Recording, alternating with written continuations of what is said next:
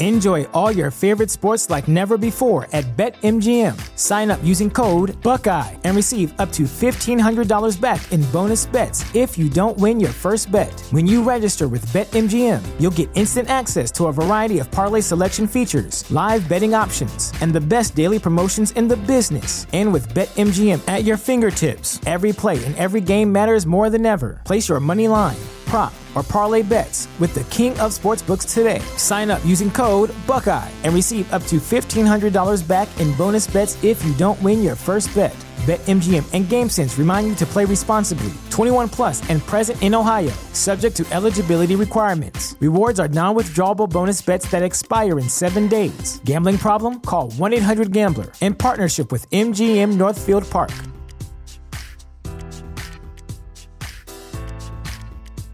The future is a hefty responsibility and not one that we take lightly. But then taking things lightly has never been what Hefty is about. That's why we've created the Hefty Renew program that turns hard-to-recycle plastics into valuable resources like park benches and building materials.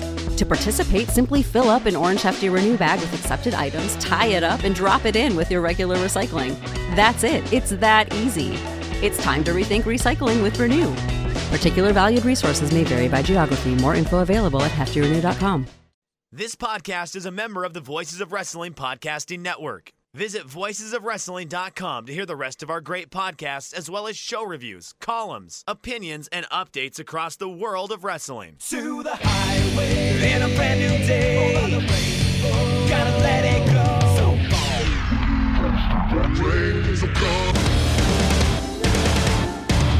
Fast to finger down.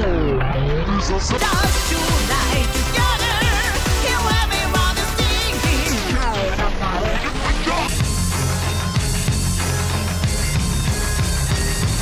Ni看到我就怕，头皮发麻，我的手。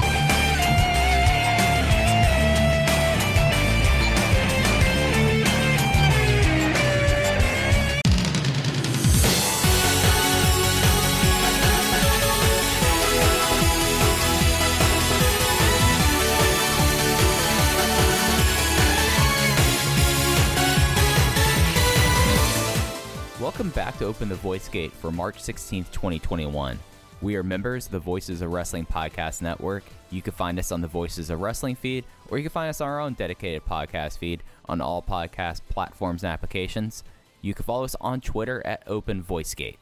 If you would like to donate to the show, just click the link in the show notes. It'll take you to our redcircle.com landing page. You click the red box that says sponsor this podcast, and you can set up a one-time recurring donation. No obligation whatsoever, but I would like to take time to thank all of our previous donors. I'm one of your hosts. It's your old pal, Iron Mike Spears, joined as always by your other host and friend, Case Lowe. And Case, we are now just 2 weeks from Wakayama.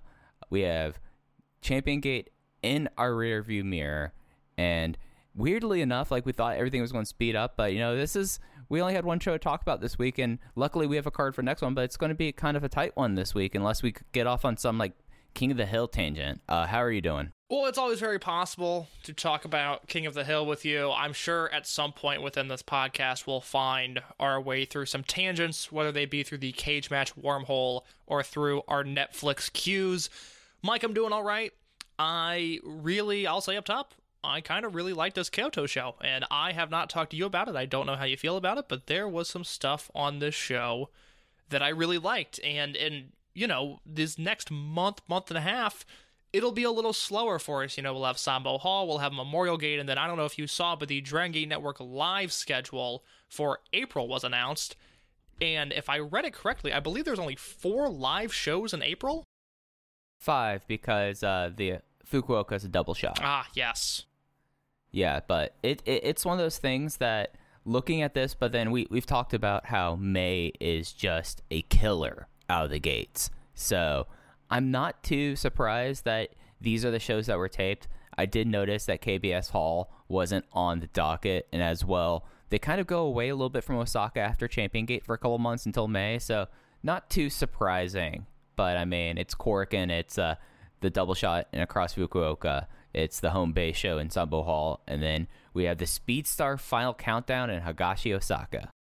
Yeah, and then May, like Mike alluded to, and like we talked about a few weeks ago, the first 2 weeks of May, I don't know if there's ever been more live Dragon Gate content than those first 2 weeks. I mean, I'm so excited for it, but also just thinking about this show and with my own just life and what I have going on, I'm already kind of stressed about the first 2 weeks of May because there is so much. There's Dead or Alive, there's a Korakuen, there's a Sapporo triple shot.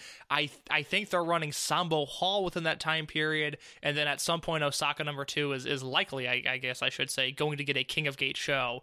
So there's a lot coming up, but I will take the slow, calm period that we're in now that was exemplified on March 13th in Kyoto.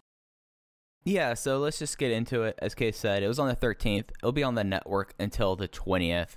The attendance was 204, a little bit down, but they also had that double shot in Kyoto last month, so no big surprise. So off the top, Case, I liked this show. There was a lot of stuff. There was nothing on the show that like really bothered me, and it was an incredibly quick watch. But you know, like looking at this, we got High End versus RED, we got Masquerade versus RED, we got a UT singles match. There was a lot on the show for me to sink my teeth into. And Araken getting some big minutes. It seems like he got called off the Dragon Gate bench and is now putting in some minutes on the court, which is nice to see. It's crazy to me that 2 years in a row in 2020 and 2021 that Dragon Gate is looking and going, let's give Kenichiro Rai a title shot.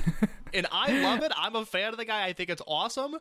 It's just, with this roster, it's hard to believe that he's the guy getting put in that position. But, you know, I thought he delivered in this tag team match on this show. I thought up until he separated his shoulder on the finish of winning the Triangle Gate belts last year, I thought he was a fun act in that unit that was there holding the Triangle Gate belts. So it's bizarre. I love when they throw guys like that in the mix, and then, like you said, a UT singles match, some more stuff from High End, and a main event that I was a big fan of. Yeah, and it's something as the biggest fan ever of Kenichiro Rai and Taku Iwasa, I'm not going to complain about that. It does seem like that maybe he's benefiting a little bit from Kondo's injury in some ways. Like he gets the tap up and saying, you know what we need here? We need the Deep Drunker. We need to have this really groovy entrance theme music. And, you know, and it's set up how we pretty much have what I would say are the two top matches in Wakayama, because I don't imagine we're going to be seeing a full slate of title defenses. And a lot of that was built up on this KBS show. Yeah, the only thing that I could see getting added to Wakayama in terms of a match that really means something is if they do a multi-man, as in a 3 or 4 team Triangle Gate defense, but I don't get the impression that that's the direction they're going. So yeah, we've got our Dream Gate match, the aforementioned Skywalker versus Kazuma Sakamoto match. We talked about that a little bit last week. We'll preview it in depth next week. And then added to this card as well, what is that, March 27th in Wakayama, the Kenichiro Rai and Yasushi Kanda team will challenge for the Open of the Twin Gate belts against Masaki Mochizuki and Takashi Yoshida. It's a wild kind of just thing about happening in 2021, but it makes sense, and it's something that makes me, as an Araken fan, just elated to see. So getting into the show itself, it started off with a Natural Vibes versus unaffiliated tag team match. It was KZ and Susumu Yokosuka versus Kagetora and Benkei. The fall was KZ with a Sky to Schoolboy in 12 minutes and 1 second. Yeah, we're back to Kagetora kind of meandering about. I really feel like they don't know what to do with him, which is why we saw him team with Masquerade. Now he's teaming with Benkei. I don't necessarily have a problem with it, but I also don't think this match was anything more than a basic display of professional wrestling. I mean, not bad by any means, but nothing spectacular, not from the Natural Vibes duo and not from Benkei and Kagetora. Yeah, and it's something that when we talk about like two newer units and the fact that you can do a lot with 5 people, you can't do a lot with 4 people. Kagetora is kind of like the next man up. If Araken's next man up in the Twin Gate division, then Kagetora is the guy that they're going to call up to be like, hey, you're going to tag with this established unit. You're not joining, but you're dropping a fall here. And I mean, it's Kagetora. We have talked a lot about him. My big takeaway from this match, because it was just a pleasant opener. They played the hits. We got to see a Sky to Schoolboy for what feels like the first time in a while, which that's a lot of fun as well. My big thought is, I guess Ben is now back on doing his massive bulk up again, because he has looked from where he was looking in Osaka to how he looks now. He's cultivating mass, as Mac would say on Always Sunny. Do you think it's at all intentional that High End debuted with 4 members, given the fact that Masquerade is down a guy in Dragon Dia, so they're at 4 members, and Natural Vibes is down a guy in Takedo Kame, so they have 4 members? Do you think there was perhaps a 5th that is in the works and will eventually fall under the High End umbrella, but they held off on it just to give the unit some sort of balance? I think it's something that this April Corkin with, that was the other thing that was set up on the show when we get into it. I think that there's going to be ramifications from this April Corkin that will quickly get High End their 5th member. So, yeah, I would like to see whatever is left, because if you look at the Dragon Gate website right now, again, RED is loaded. They got plenty of guys. Team Boku is falling apart. And then Masquerade, Vibes, and High End, they're 5-man units with injuries, or it's a 4-man unit in the case of High End. There's a lot of roster members sitting at the bottom of the page in the unaffiliated section. Obviously, some of them are injured. Some of them, your Super Shisas and your Stalker Ichikawas, those guys are going to stay there. But for the rest of them, we're going to be approaching 4 months since the end of Generational Warfare. Here come the April Corkin. Let's get some units. Let's kind of shake things out here. Everybody find a team, everybody find a colorway, and let's move on with our lives. Yeah, that's the big feeling I get from this April Corkin, and when we preview it, I will talk more about it when we get there. But it's kind of a lull in the middle of the unit shuffle. Like, I kind of expected there would be kind of like a lean time when they figured out Team Boku, and then of course RED just has a giant question mark. If you're someone that likes charting out and figuring out who's going where, RED, as is, should everyone, if you're new to Dragon Gate, and if you're someone that's kind of dipping back in, RED has existed long enough. And I feel like we say that a lot, but it's one of those things that's been said many times on this podcast before, in multiple years, actually. Right, but now it's something, they won Generational Warfare. They are a sprawling unit. You look at the show, and 3 of the matches featured RED members, and you still had members of RED that weren't on the show. So you're just like, okay, well, we're at a point now that it has at least 10 members, that there needs to be some stuff kind of figured out. Yeah. Do you, and this is a big question, and we really have no inclination. I guess we only have our instincts to go off of. High End, are they the unit that is going to wipe out RED, or is there going to be some sort of internal implosion that breaks this unit up? I think it's going to be internal implosion, just because in the history books, there's only been one heel unit actually lose a disband match.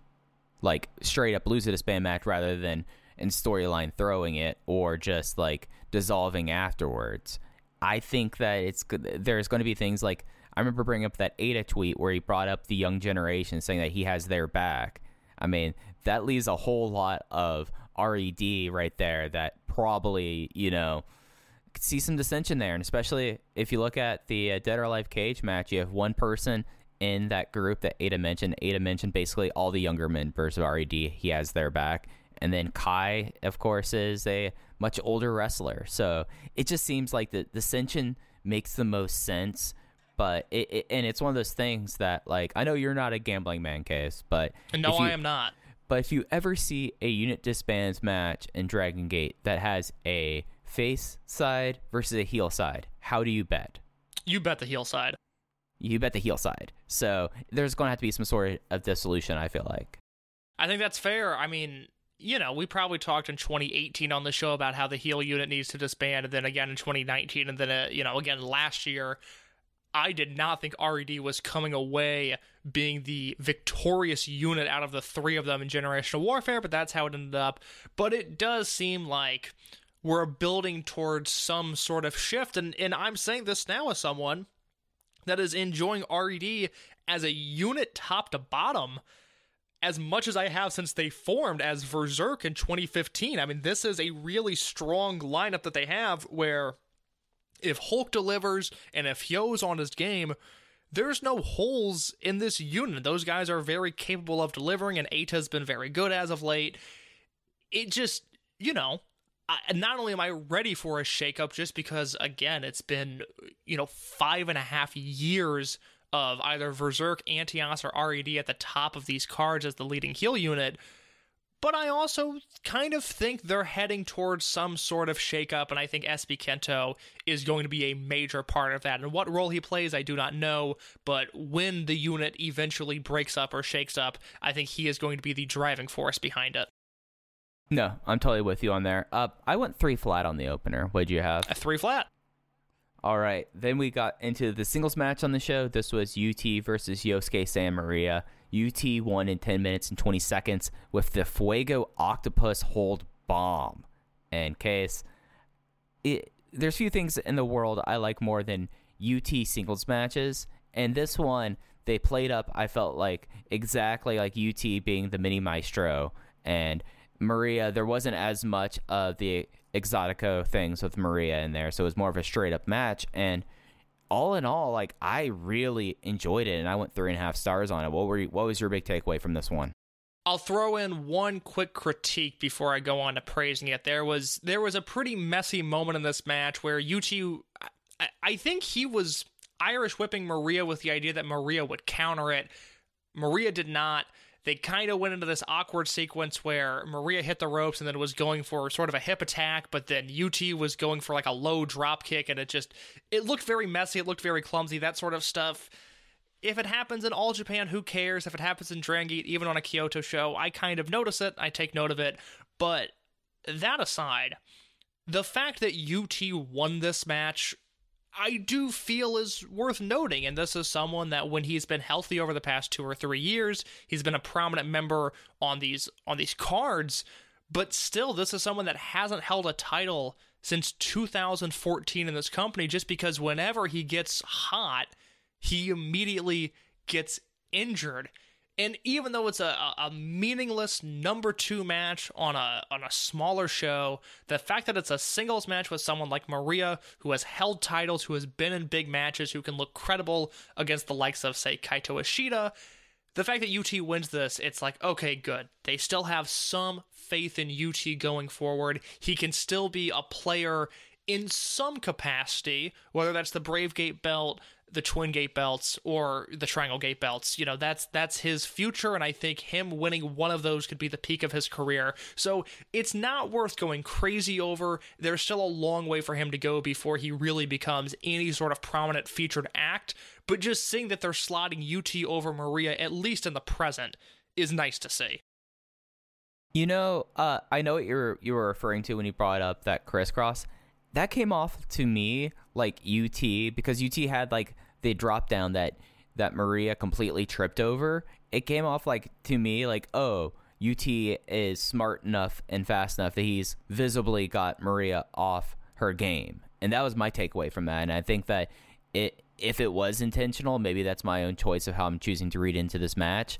Maybe that's why I came away with going like, this is excellent. This is exactly what I want. But I totally understand that, like, maybe I'm being a little bit too generous with that. And yeah, it's something where UT being healthy and UT being this prominent, you could just like, I'm not going to make one of our grand predictions here, Case, but wouldn't it be very nice for Nagoya and Aichi to have a hometown guy going for the Brave Gate again?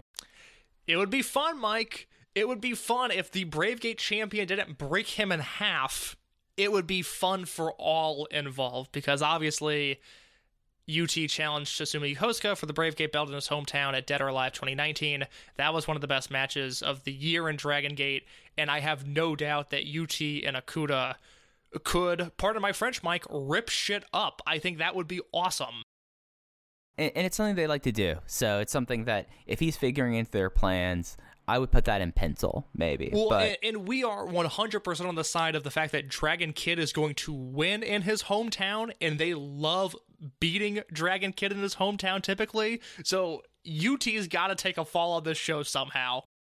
Yeah, I mean, I think Dragon Kid all time is like 3 and whatever in Nagoya. He's safe if he's keeping his mask, and I believe he won a Bravegate title, and I think it was 2012, won a Bravegate title match in Nagoya, but other than that, that man is losing come May 5th every single year. Yeah, but this year he's keeping his mask. They're not giving the mask there. But I thought that this was like really fun, and there was like a moment where Maria teed off and did one of the loudest overhand slaps I've heard in a long time, where the crowd, who, I mean, the crowd was okay. I mean, Kyoto is not Osaka. It doesn't get revved up. It's not Fukuoka, who said it's on their hands, but there was an audible gasp when Maria just slapped the crap out of UT, and that owned. There was some hard hitting on this show. There was some stuff later on that I really, really liked, and I went 3 1/4 on this one. Very fun match, good outing for both guys. Even with, you know, if it was intentional, it looked very real, and thus I can't knock it. And if it was a mistake, it was an Irish whip. I'm gonna move on with my life. Very fun match though. Yeah, I went 3.5, and the Fuego, which this is like the one thing about the show we talked about. Never saw I don't remember the Fuego happening, and if I don't remember the Fuego happening, then odds are, and in case you don't remember it happening as all, odds are this is a new move. It looks awesome. Like, just like the way that UT just was in the octopus stretch and decided, whoop, that's it, and then did a bomb out of it. It ruled. Yeah, I certainly am not remembering a time in which UT did this finish. The way I can describe it, it looks like something Kagetora would do. And, right, yeah. And that is a compliment in this case. I know I knock him every single week, but he does have very cool moves when he decides to use them, and UT is taking one of something that looks like it would be out of his playbook. So there's a lot to like here. I hope UT continues to get singles matches, and I hope he continues to get wins. Yeah, real Guramakakari Kai hours there. Then we got into match 3. It was Team Boku versus RED. Team Boku, Ryo Saito, Bokudamo Dragon, and Punch Tominaga versus a interesting mix of RED, where you had Eita, Diamante, and Daya Inferno. The fall was Diamante powerbombing Bokudamo Dragon again and getting the win in 11 minutes and 40 seconds. So they're going to do this mask versus mask match at Korakuen Hall next month. Mike, how do you feel about that? Oh, I think that's going to be the end of Team Boku in either Shimizu or I think Shimizu ends up in high end. Interesting. I had not considered the high-end perspective of that, and I really like that. I don't even have an alteration of that plan. I don't have a separate take. That is good. I like that combination, and I like Shimizu being in that mix because that's, you know, Benkei, who he's teamed with before. They're a great team. He hasn't really spent a ton of time with Akuda, hasn't really spent a ton of time with Dragon Kid, and he and Yamato, were Shimizu and Yamato in a unit together? Shimizu and Yamato. No, because it was Dia Hearts, Monster Express, then Maximum, RED, and Team Boku. That's crazy because I feel like I've seen them together, but I guess not. So that would be a fresh pairing, and I don't think that would devalue high end.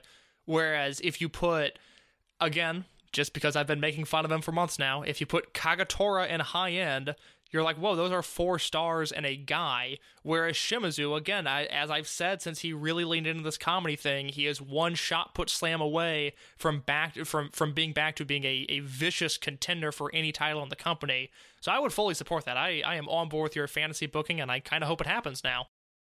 And it's something that, like, you can use him as a fall post until you start really heating him up as well. So, I mean, like, Shimizu's at a point where he can take falls and it's not going to hurt him. So, no, you know, not at all. And then, as you said, he can slam one person. Everyone's like, oh, Big is back. So, it just makes sense to me. I don't think Doi ends up there. I think Doi probably starts his own thing.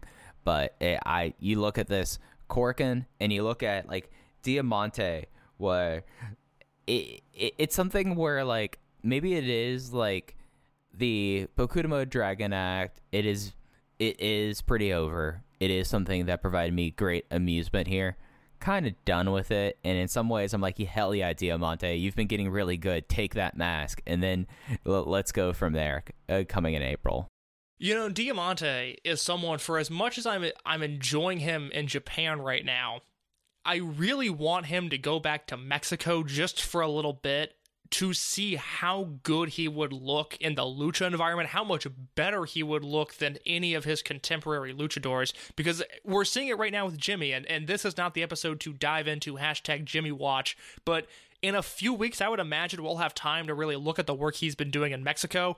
Here's the thing. I've said a lot of bad things about lucha over the years. Right now, in March of 2021, I am into the lucha. I am feeling it, and I am into specifically the grimy lucha indie scene, which I've always had a real fondness for. I would certainly rather watch a Martinez promotion show than a CMLL Arena Mexico show, but right now, I'm feeling the lucha, and a lot of that is because of the work Jimmy is doing, because Jimmy, he looks so good on these shows in Mexico, and I think if Diamante came back there even just for a little bit, people's heads would turn at just how good he's gotten. Yeah, and it's something that Diamante was a guy who was in CMLL, but because CMLL, the joke with Case, I know you avoid it like the plague, but the joke with CMLL is that it's booked from a hat, basically. But isn't that AAA's booking as well? AAA has some coherence there. So, I mean, AAA is a much more fun promotion. It has a lot more fun wrestlers and wrestlers that care, and it has Hugo Savinovich, my main man. That is true. Mike Spears not publicly horny ever, but publicly showing affection for Hugo Savinovich all the time. And that says a lot about you as a person, Mike, and I respect you for that. The other thing I want to note about this match is that Jay translated Ryo Saito's promo on his Twitter and noted that it wouldn't be a big deal if Shimizu lost because he could become Boku Mascaras or Jushin Thunder Boku. I would really like to see Boku Mascaras just because I don't know what Mil Mascaras' signature spots are. I mean, I remember he did planchas. Mil Mascaras, I'm not a big Mil Mascaras guy to begin with. Did you see the video going around a few days ago of Eddie Guerrero wrestling Shibata? I saw clips of it on Twitter. Yeah, that's where I saw it as well. I loved that in that clip, and this is like 2002 Shibata. It would have been 2002 because it's when Eddie was back in New Japan. But in that little like 90-second sequence they do, Eddie hits Shibata with the lucha shoulder bump, where you get hit with the shoulder and you jump back an inch. And I thought it was so funny that Shibata, of all people, given who he would turn into, is just doing baseline level lucha in this clip. For some reason, it just killed me watching it, of Eddie just doing that little lucha shoulder check, and then Shibata bumps back into the ropes, and then they do their spot. It's very funny to me for some reason.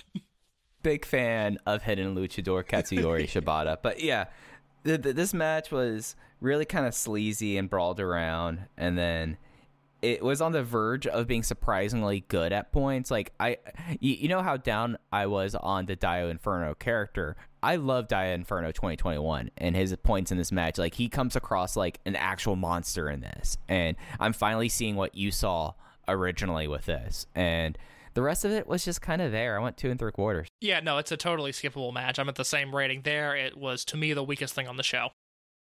And then we had this tag match.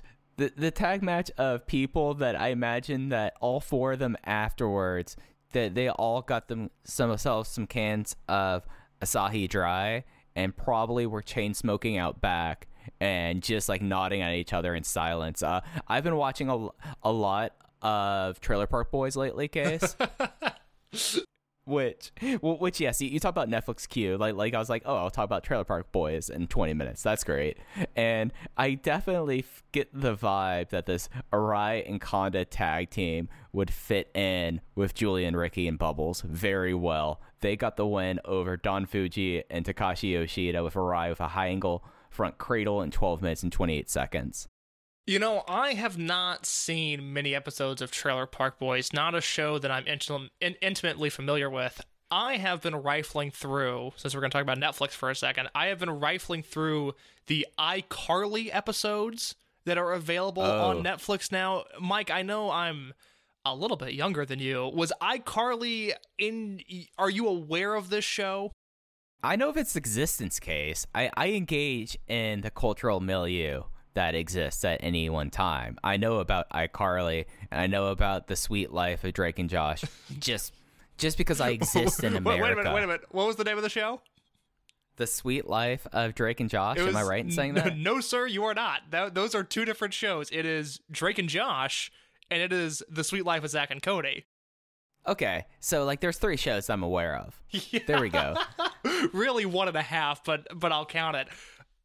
First of all, let me just say, if you can look past the gross Dan Schneider accusations that are out there that occasionally definitely creep into the show, some of his fetishes, the show was hilarious. Part of it is nostalgia just because I am of that age where I grew up with Miranda Cosgrove and grew up with this show. Oh my God, though, it holds up. It's so funny. And while there is definitely a part of the Araken, Kanda, Fuji, Yoshida quartet that would fit in with the Trailer Park Boys, Don Fuji's dancing during the Natural Vibes entrance from just last week would certainly fit into the iCarly canon known as random dancing. So you see, we take Netflix and we take Dragon Gate and we make it into Open the Voice Gate. All I'm saying is I know that that if they were in a trailer park in Nova Scotia, that Kenichiro Arai and Yasushi Kanda would be packing and would be trying to find ways to move hash in shopping carts with Bubbles, Julian, and Ricky. They might be doing that in Osaka, Mike. I don't think they need to be in a trailer park in Nova Scotia to do that. Allegedly, of course. What is not allegedly, what is a stone cold fact is that I thought this match way over delivered. I thought this was so much fun. Yeah, and it's something with Arai, like whenever he's given the ball, and since he kind of had his wilderness wandering phase, he's taken advantage of it. Kanda, whenever Kanda doesn't show up as much anymore, but whenever Kanda shows up, he's never bad. And Yoshida, I'm never going to be a huge Takashi Yoshida fan, but there's something incredibly endearing with him. And then you know how I feel about Don Fuji. Like, it's just like they could have very easily coasted on this, but instead had a match that like brought together the card and, it fit for being the pre-intermission match. And that's something that I would normally not say with these 4 people. I really, really liked this. And I think if we get even just this level of output and Wakayama when you sub in Mochizuki for Fuji, that is a win. Because, again, it's Araken and Kanda who are not just post-prime, they're well past their prime, and Yoshida's always a wild card. But I thought this worked really well with Araken and Kanda trying to chop down the Giant and Yoshida. It's amazing to me that Yoshida spent 13 straight years as either a heel in the dominant sense or a heel in the bumbling idiot sense, because you watch this guy work as a babyface and all of a sudden things just make more sense. Like, I thought Yoshida was on fire in this match. I mean, I became really invested in this towards the finishing stretch because I was so curious to see how it was going to end. And then Araken and Kanda, they get the flash pin on Yoshida, and they set up the Twin Gate match from there. I was at 3.5 on this, which I was shocked. I did not expect to be this high looking at this match on paper. I was a 3, but I was, like, this match on paper was probably a 2-star special. Yes. So, but I totally understand. Like, I have to say, Takashi Yoshida might end up being best and most improved in 2021 just because the face turn is working this well. Again, all I need from him is 3.5-star output, and if he continues to deliver that, I have no issue with it. This was a win. I think they're going to deliver in Wakayama. And Mike, we've been pleading, we've been begging for new teams to get into the Twin Gate mix. Did I expect it to be Araken and Yasushi Kanda? No, I did not. Am I going to complain about it? No, I am not. No, we do not look the gift horse in the mouth here. And it's something where, like, it works for a C-show semi-main event. Like, this is a Twin Gate match that could also be happening across Fukuoka. It's not going to be, like, one of those real selling points, but you look at this main event match, and we'll get more into, or the semi-main event match, the Twin Gate match, And there's a lot of history between these 4 guys, especially with like Mochizuki and the former N2K members, that like there's stuff to sink your teeth into. Like you're saying that that Kanda and Erican are beyond cooked. Like they're basically been cooked into charcoal briquettes in a lot of ways. But there's a lot to kind of get into with this match, and it's something where I can't believe I'm this excited about this Twin Gate match. Yeah, imagine even 6 months ago, forget a year ago, but just 6 months ago, someone is pitching to you, okay, this is going to be the Twin Gate match. It's going to be Masaki Mochizuki and Takashi Yoshida. They're coming in as champions, and they're wrestling Ariken and Kanda. Your first question would be, what went wrong? Or I'd be like, oh, so they really don't care about the show this year. Yeah. Oh, so it's a sold show. Right. I mean, the only way that makes this more sold is if this ends up being like the Sachiyoko Boy Homecoming, you know? What remind me of the Sachiyoko Boy Homecoming. What's always weird about that? Isn't that one of those weird shows? Well, it's an Okayama, and remember a couple of years ago where there was like these shows that there was a double header that one of them was a Dragon Gate, a Sachiyoko Boy Homecoming, and then the second half of the other half of the doubleheader, I don't remember if it was before or after it, was a Stardom show, and it was Kagetsu, Hazuki, who both have retired, and then Sachiyoko Boy doing all of the local promotion for it. I don't remember that at all. Yeah. That is crazy, because my go-to when it comes to homecoming shows for Dragon Gate, and it doubles as my holy grail Dragon Gate footage, because I know a lot of these shows were taped in at least some capacity, but Shingo's homecoming shows, if you want Yamanashi. Yeah, if you want a mind trip of some of those cards, I mean, the lineups they would put together, because it was just like, oh, not only is Shingo one of the best wrestlers of all time, but if you gave him the pencil, he would be one of the best bookers of all time, as long as he didn't let the FMW stuff cloud his judgment too much, because they would bring in Masato Tanaka, and Onita. Muto was there one year, and look, I don't want to watch Muto ever, but he was there, and it was cool to see him in Dragon Gate. And it's just always one of those where those Shingo homecoming, it's like, wait, what was the main event? They did Shingo Dragon Kid and Masato Tanaka against Onita and whoever else. Those were fun shows. In the hobby, it's not easy being a fan of ripping packs or repacks. We hype ourselves up thinking, maybe I can pull a Ken Griffey Jr. rookie card, but with zero transparency on available cards and hit rates, it's all just a shot in the dark. Until now.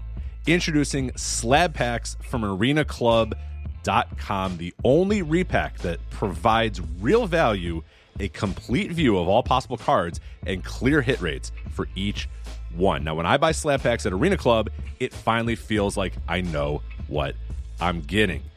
I was able to open an Arena Club slab pack, and I'll be honest, it was a lot better than what you normally do. Say you go to a card show, and there's a random innocuous brown bag of cards, and yeah, you can open it, and look, it's going to be junk. You know what I mean? Like, you know what you're probably going to get in those. Maybe you find that fun, and sometimes I do. Sometimes I like just opening up cards and saying, hey, look at some random cards or whatever. But if you're really in this game to find value and find particular cards, it sucks to have to buy these mystery packs, and it ends up being, almost nothing, nothing of value. Not with Arena Club. You can display, again, of all available cards, hit rates, grading, so you know that when you're opening up the slab pack, you are going to get something valuable. You are getting something good. And Arena Club, in addition to having those great slab packs we just talked about, is also a marketplace for card collecting, buying, trading, selling, displaying, all that sort of stuff. But those Arena Club slab packs, man, they are revolutionizing the repack game with transparency. After your pulls are revealed, they'll immediately be placed in your vault for safekeeping or trading and selling, and you can have them officially graded by Arena Club as well. So again, sending these things off, it's going to be officially graded by Arena Club. And the Arena Club grading process is accurate, fast, and transparent, with full grade rationale provided and explanation of how your card was scored. So whether you're buying, selling, trading, or displaying, Arena Club is the card collecting platform that you have to check out. So right now, I've got a special offer here for Voices of Wrestling Network listeners. You can get 10% off of your first purchase by going to arenaclub.com/VOWnet. Again, that's arenaclub.com/VOWnet. Now, that's a crazy offer. That's 10% off a $400 slab pack. $40 off right there. 10% off your first purchase. No matter what that purchase is, 10% off. Again, that's arenaclub.com/VOWnet. arenaclub.com/VOWnet for 10% off your first purchase on Arena Club. And we thank them for sponsoring the Voices of Wrestling Podcast Network.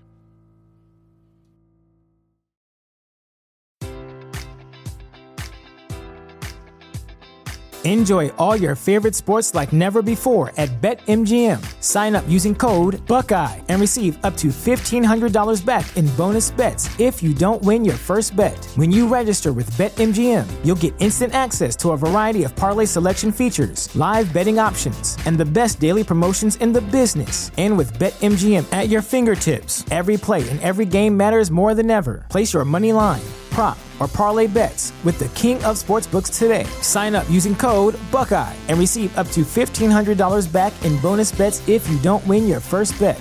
BetMGM and GameSense remind you to play responsibly. 21 plus and present in Ohio, subject to eligibility requirements. Rewards are non-withdrawable bonus bets that expire in 7 days. Gambling problem? Call 1-800-GAMBLER. In partnership with MGM Northfield Park.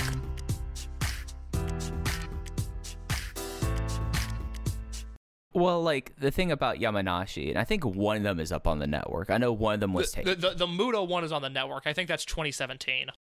Yeah. So the thing about it is, and I don't think he is anymore, he was a hired cultural ambassador for Yamanashi for a long time. So, like, he would, like, grind out for it, and then he would bring in these people. Like, you would always see Strong BJ there. Like, Sekimoto and Oyabayashi would always be there as well.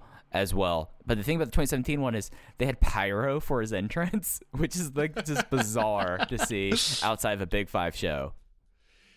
Have you seen, I guess I don't know what wrestling you're watching outside of Dragon Gate right now. Have you watched Shingo versus Okada from New Japan Cup?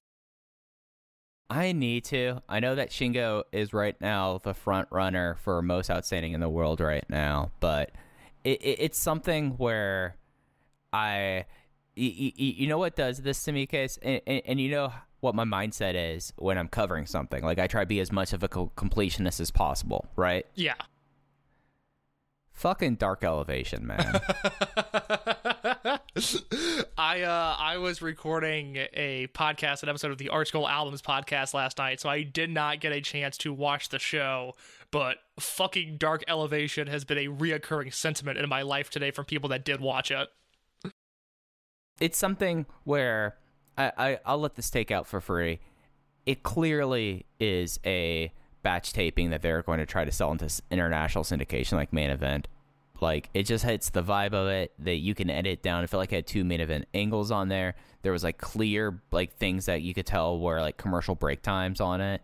But it just was one of those things that, in comparison to Dark, which, you know, I watched the first hour on before we got recording, and Dark like went through like 11 matches in an hour. Good outing from Layla Hirsch, which I don't typically say, but I thought she looked good on Dark tonight. Yeah, we had Layla Hirsch. We had Mr. Freak Beast, Nick Camarado. Oh, man. You know? My stock on Mr. Freak Beast, let me tell you, I cannot buy enough of it. That guy is going to be a star. That is someone... Well, let me be... another indictment, Case. Another indictment. Let me be careful of the way I phrase this, because I don't want it to come across as insensitive. And I don't think it will. But if it does, I apologize. I'm not meaning for it to. But we saw what Brody Lee was capable of during his brief tours of Dragon Gate. Can we get Mr. Freak Beast over in this promotion? Because I think it would be a big hit. A tag team of Mr. Actually, here's a Triangle Gate team for you guys. Did you just buckle yourself in there? Here's a proposed open the Triangle Gate champion team. Mr. Freak Beast, Diamante, and Hyo. Yeah, and then they're wrestling Kamei, UT, and... God, who's in Dragon Dia, I think. I would like to... That's just big guys versus small guys. Let's run it on every single stop of the tour. Let's just do it. I think that's a minimum 4 stars every single time. That's fun stuff. Go watch Shingo versus Okada, though. It is... Not as good as their G1 match, which I thought was one of the 5 best matches of last year, but it is damn close. I think I'm higher on it than most people, but oh my god, I mean, Shingo's unreal. Like, I obviously wish he was in Dragon Gate just because he's one of my favorite wrestlers ever, but seeing him just do what he's doing, when he left, I was like, oh, cool, he'll be in New Japan and he'll be like a junior champion and he'll have good matches, but I think we've seen the best of Shingo. But no, he's become the best wrestler in the world and has surpassed Rey Fenix and Jason Lee and Kazusada Higuchi as my wrestler of the year right now, and his lead is growing.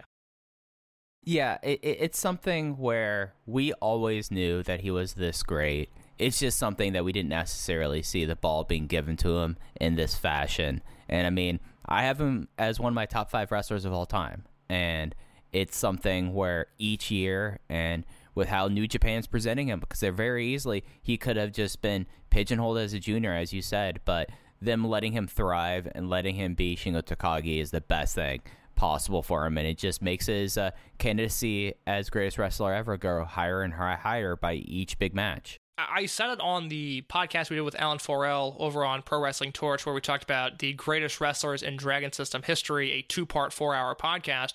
But I said, Shingo's New Japan run by itself would get him into my top 100. It's been that good. It's been just utter insanity, because not only do you have your high points with your Ospreay match and your Ishii match and your Okada matches, all of those Shingo and Bushi versus Roppongi 3K matches were excellent. You have the Dragon Lee match from Korakuen Hall at the Super Juniors tournament, which might have the single greatest suicide dive ever, when Dragon Lee hit Shingo at about 100 miles an hour and knocked him about 5 rows deep into Korakuen Hall. If you just put that portion of his career on a resume, that's one of the best 100 guys we've ever seen. And then you factor in all of the Dragon Gate stuff, 15 years of being one of the best wrestlers in the world, which is a generous take to say one of the best, when in reality, he's always in that top 5, top 10 hunt every single year from about 2005 onwards, plus the Dragon Gate USA stuff, plus the Dragon Gate UK stuff, plus the PWG stuff, plus the ROH stuff. There's not too many guys better than Shingo Takagi. He is, I will miss him when he's gone.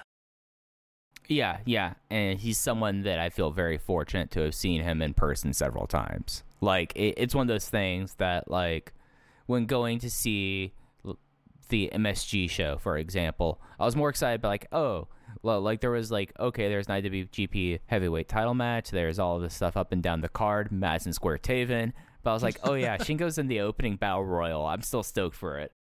Yeah, I guess that's something, because I don't really know where the New Japan ROH relationship lies at this point, just because I've been ROH is always like the next thing on my watch list that I never get to at this point. But assuming there's either New Japan in the USA or New Japan ROH shows going forward once the world opens back up a little bit, you would have to think that Shingo's going to be one of their featured acts. I mean, he, at least from what I see on Reddit, not from the dopes that won't shut up about the monkey incident, which is not the show to do that. God, I fucking hate those people, though. But you have to think, just from what I see, Shingo's one of the most over-native acts that New Japan has to fans in the West, and if they're going to come back to the States, I would build around him. He is the attraction right now. Yeah, and if anyone needs to have a 80-hour primer on what to do and what not to do when you're doing an expansion of a Japanese promotion in the United States... We talk a lot about how Shingo, whenever he's over there, was a featured star, like capital S, capital T, capital A, capital R star, and you kind of have to run with that.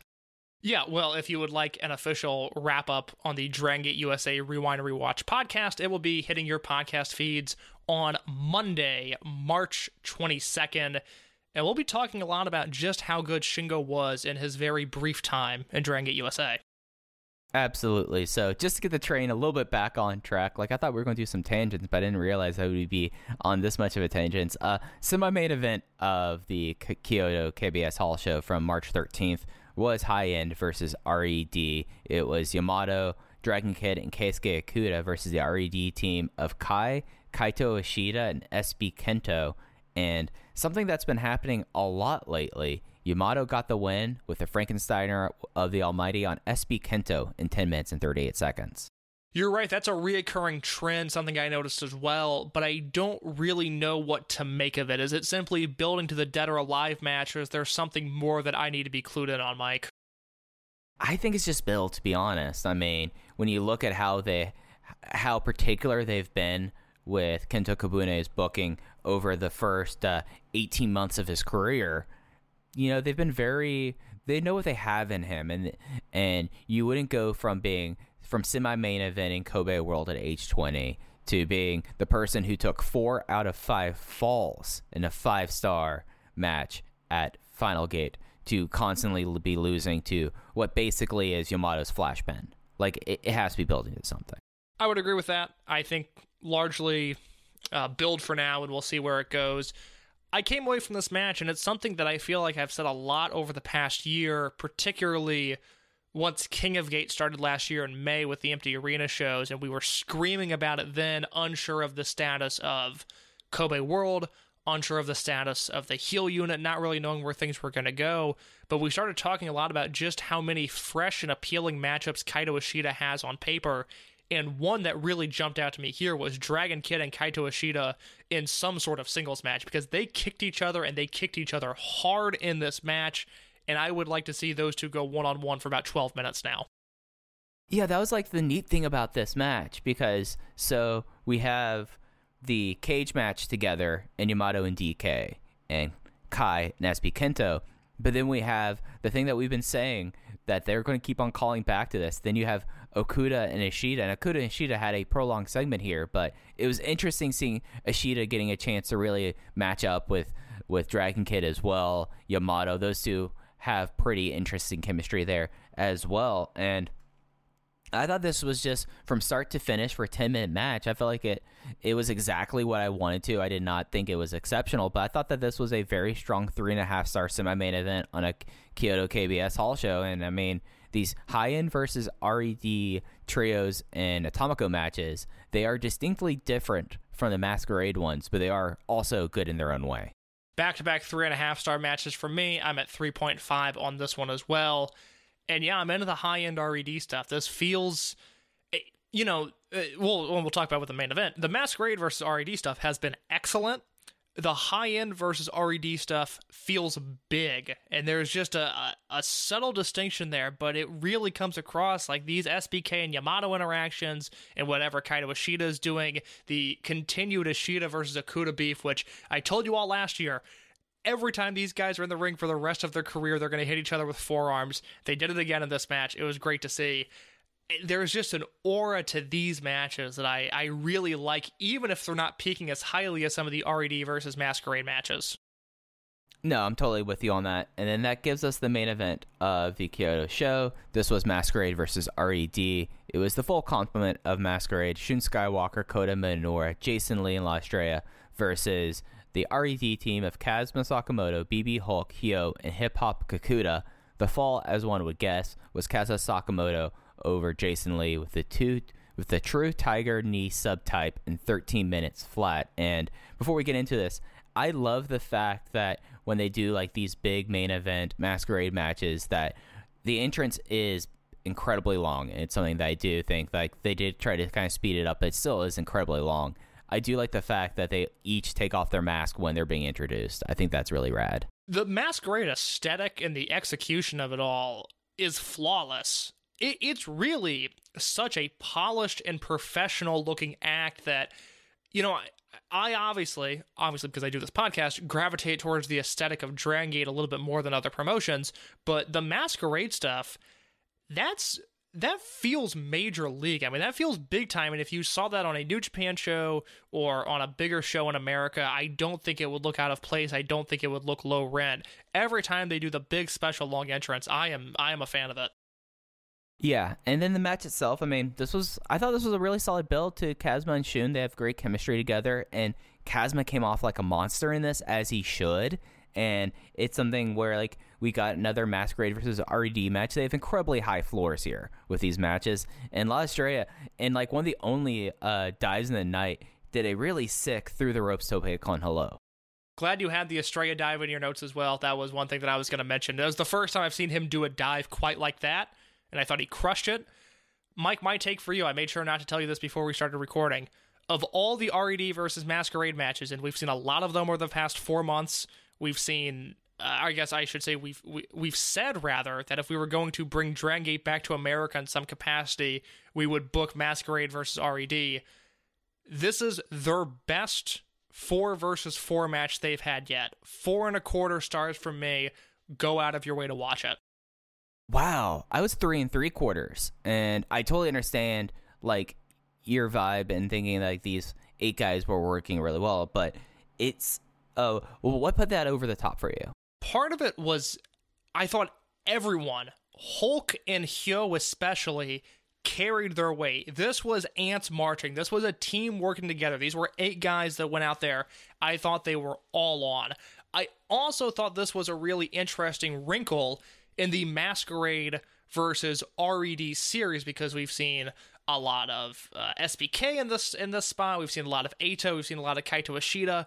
Obviously, those guys hit hard, but they're also faster, quicker guys.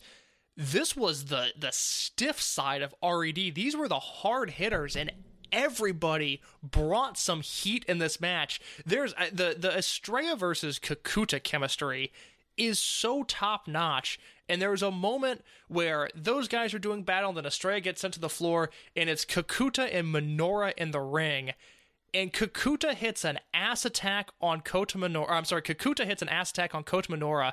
and Minoura's head snaps like it's a JBL lariat. He got hit with 100-mile-an-hour ass to the face, and it made me lose my mind. It looked so good, and it looked so violent.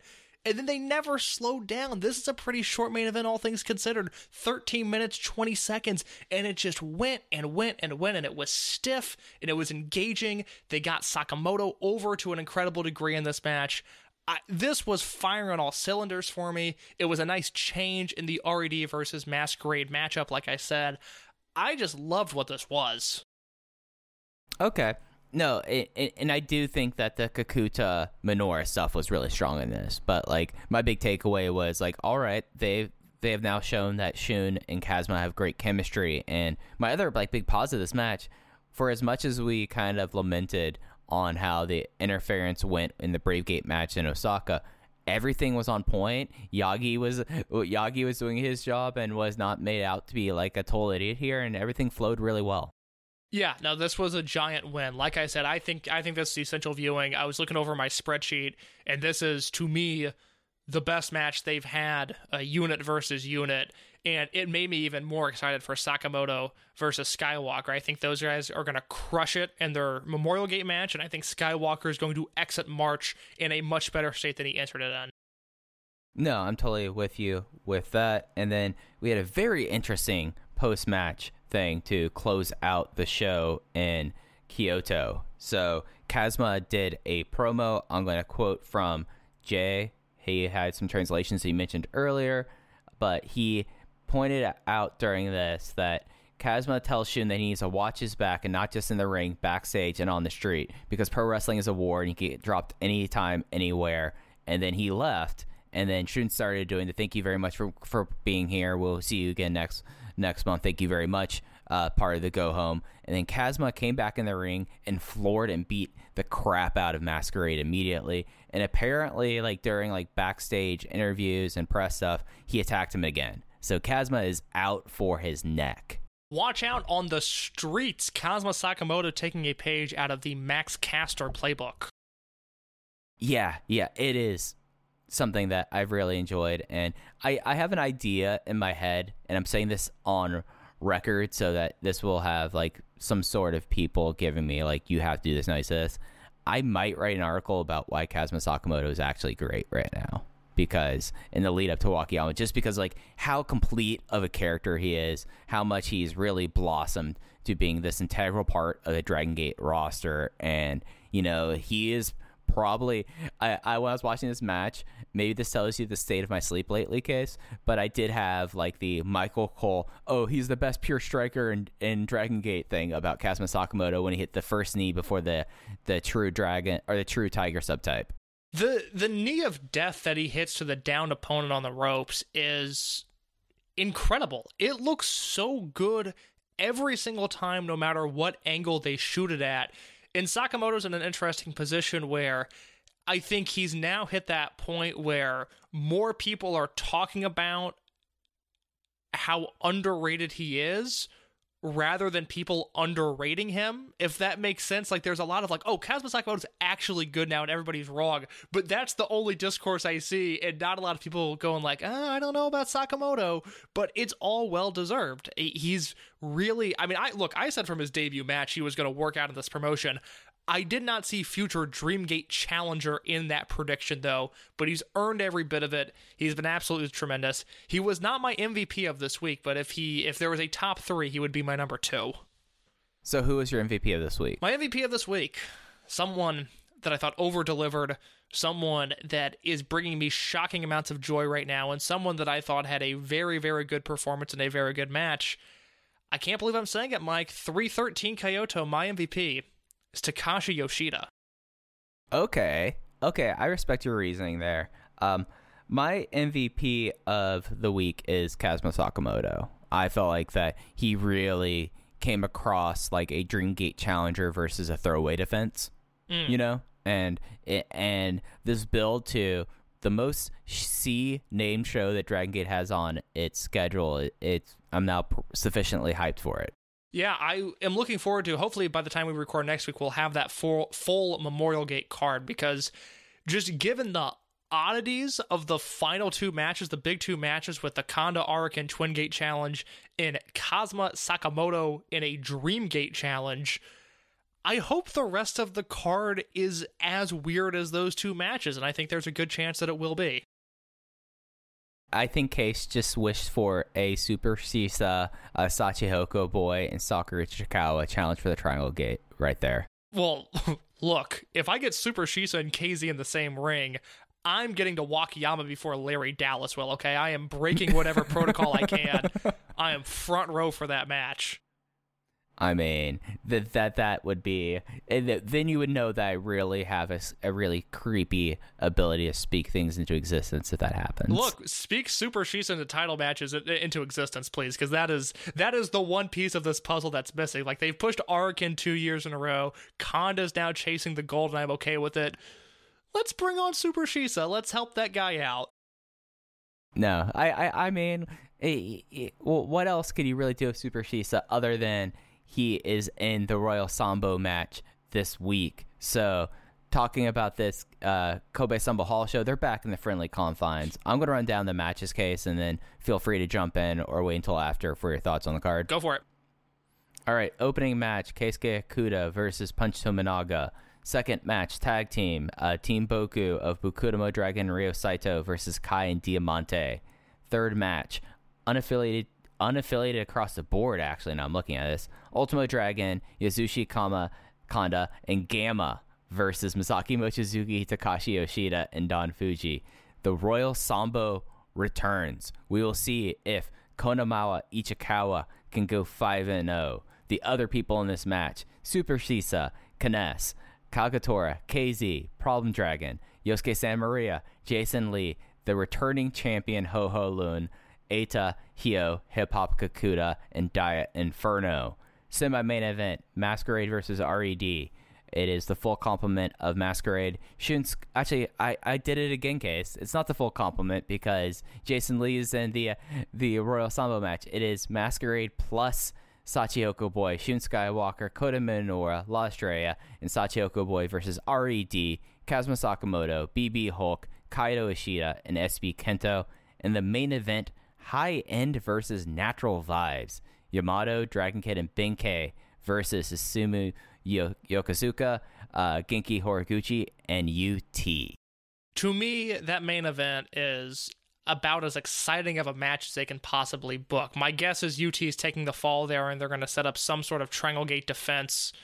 Well, I guess, when in the calendar would they be able to do that? Because isn't Yamato already booked for the April Korakuen? He is booked for the April Korakuen, but not for Wakayama. That would be a big match for Wakayama if they did Yamato, Dragon Kid, and Ben-K versus Yokosuka, Horiguchi, and KZ. That seems big, doesn't it? I mean, let's not tell stories out of school here. Shin Skywalker hasn't been an immense box office presence as champion. Kazma's a first-time Dreamgate challenger. And then you have the old men in the Twin Gate match. That gives it a little bit of spice. Now I'm looking at that. I think you're right. That is something that for as much as I looked at this card earlier today, that did not really jump out at me, but that's probably the direction they're going. And I think that's tremendous because I am really excited at the prospect of high-end versus natural vibes. It's the first time we're going to see that. It's a good combination, like UT being in there with Ben-K and Dragon Kid. I think you can do fun stuff with both those guys. And Yamato, assuming he tries, will work well against everybody in that match. So, the undercard is whatever. We'll see what they do with Okuda and Tamanaga. And then everything through the Sambo Battle Royal should hopefully be fun. And then those final two matches, look, Shachihoko Boy is going to take the fall in match number 5, but that's not a bad thing. And match number 6, like I said, first time we're seeing it, title implications at stake. Fun stuff going on here. This should be an enjoyable Sambo Hall show.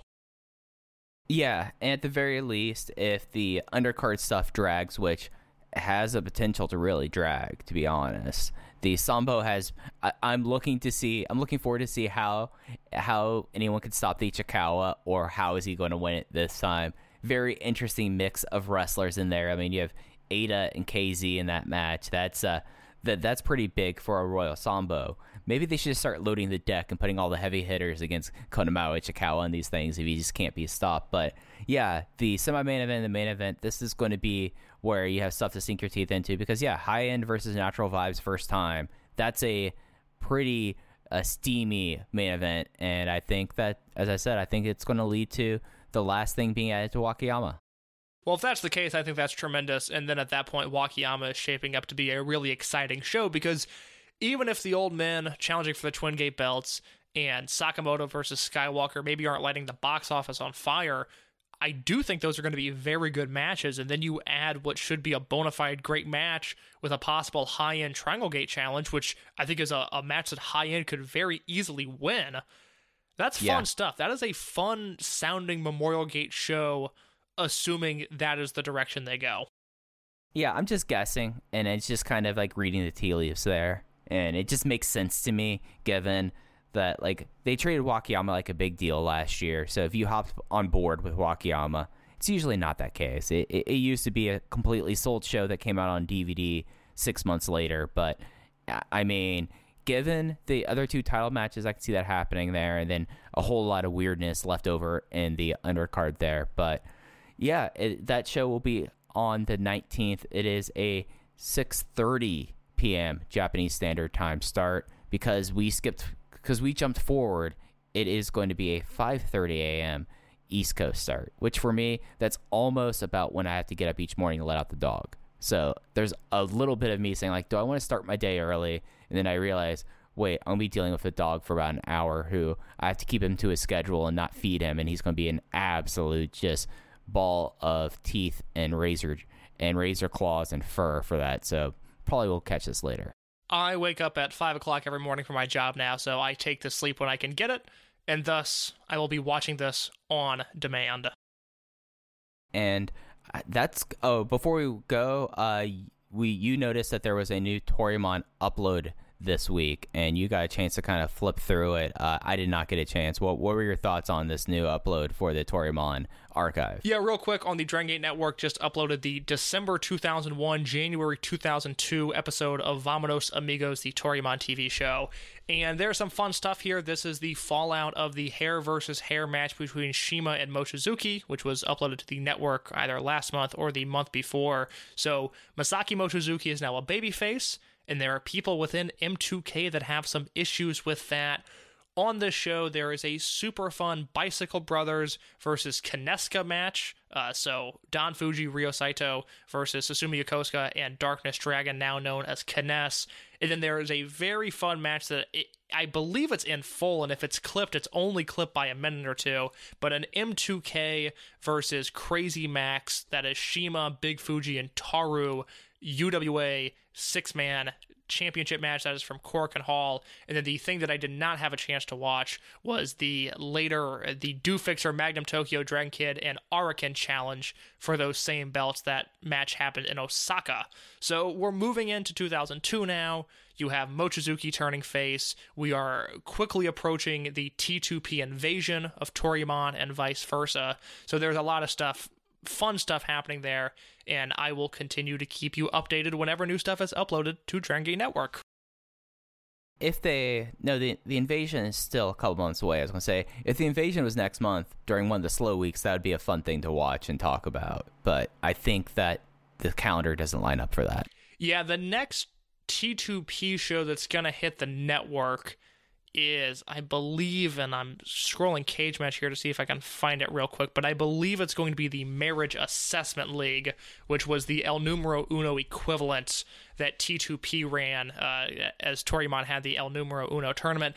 And that's probably the lowest point of T2P, if there is one, but still, it's T2P, and so at the bottom line, it is very fun. Yeah, that has a Milano versus Yoshino match on those tapings. That one I enjoyed quite a bit. The other stuff is, to say it politely, it's a little bit messy as you get through the rest of those shows. But, whenever the T2P stuff is uploaded, we like to talk about it on the show. And whenever there's a new Vamonos Amigos that's uploaded, I at least like to point out what I've seen and what I would recommend, which for this December 2001, January 2002 episode is pretty much the whole episode. It clocks in at an hour and 14 minutes, and there's a lot of good stuff on here. Yeah, so that's something to check out with how slow this next few weeks are, because when May happens, as we talked about at the top, it's going to be fast and furious, and our nice leisurely 1 hour plus episodes might be a thing of the past when we had to talk about a triple shot in Sapporo, a Korakuen, and then an Osaka show in the same week. I'm looking forward to it, though, Mike. There's no one else I would rather do it with. Amen. You too. And that's going to do it for this week, unless you had anything else you want to hit on before we get out of here. That's it. All right, so you can follow the podcast at Open Voice Gate. I'm at Fujiheya, in case it's that _ in your case. So that's going to do it for Open the Voice Gate. Next week, we'll be back talking about the go-home show before Memorial Gate in Wakayama. That's it for Open Voice Gate. Take care.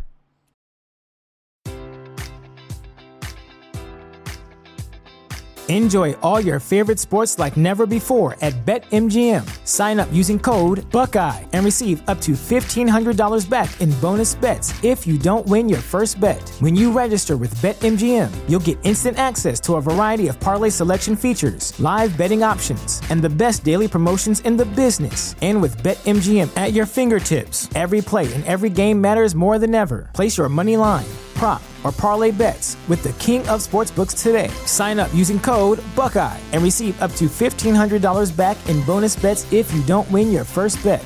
BetMGM and GameSense remind you to play responsibly. 21 plus and present in Ohio, subject to eligibility requirements. Rewards are non-withdrawable bonus bets that expire in 7 days. Gambling problem? Call 1-800-GAMBLER. In partnership with MGM Northfield Park.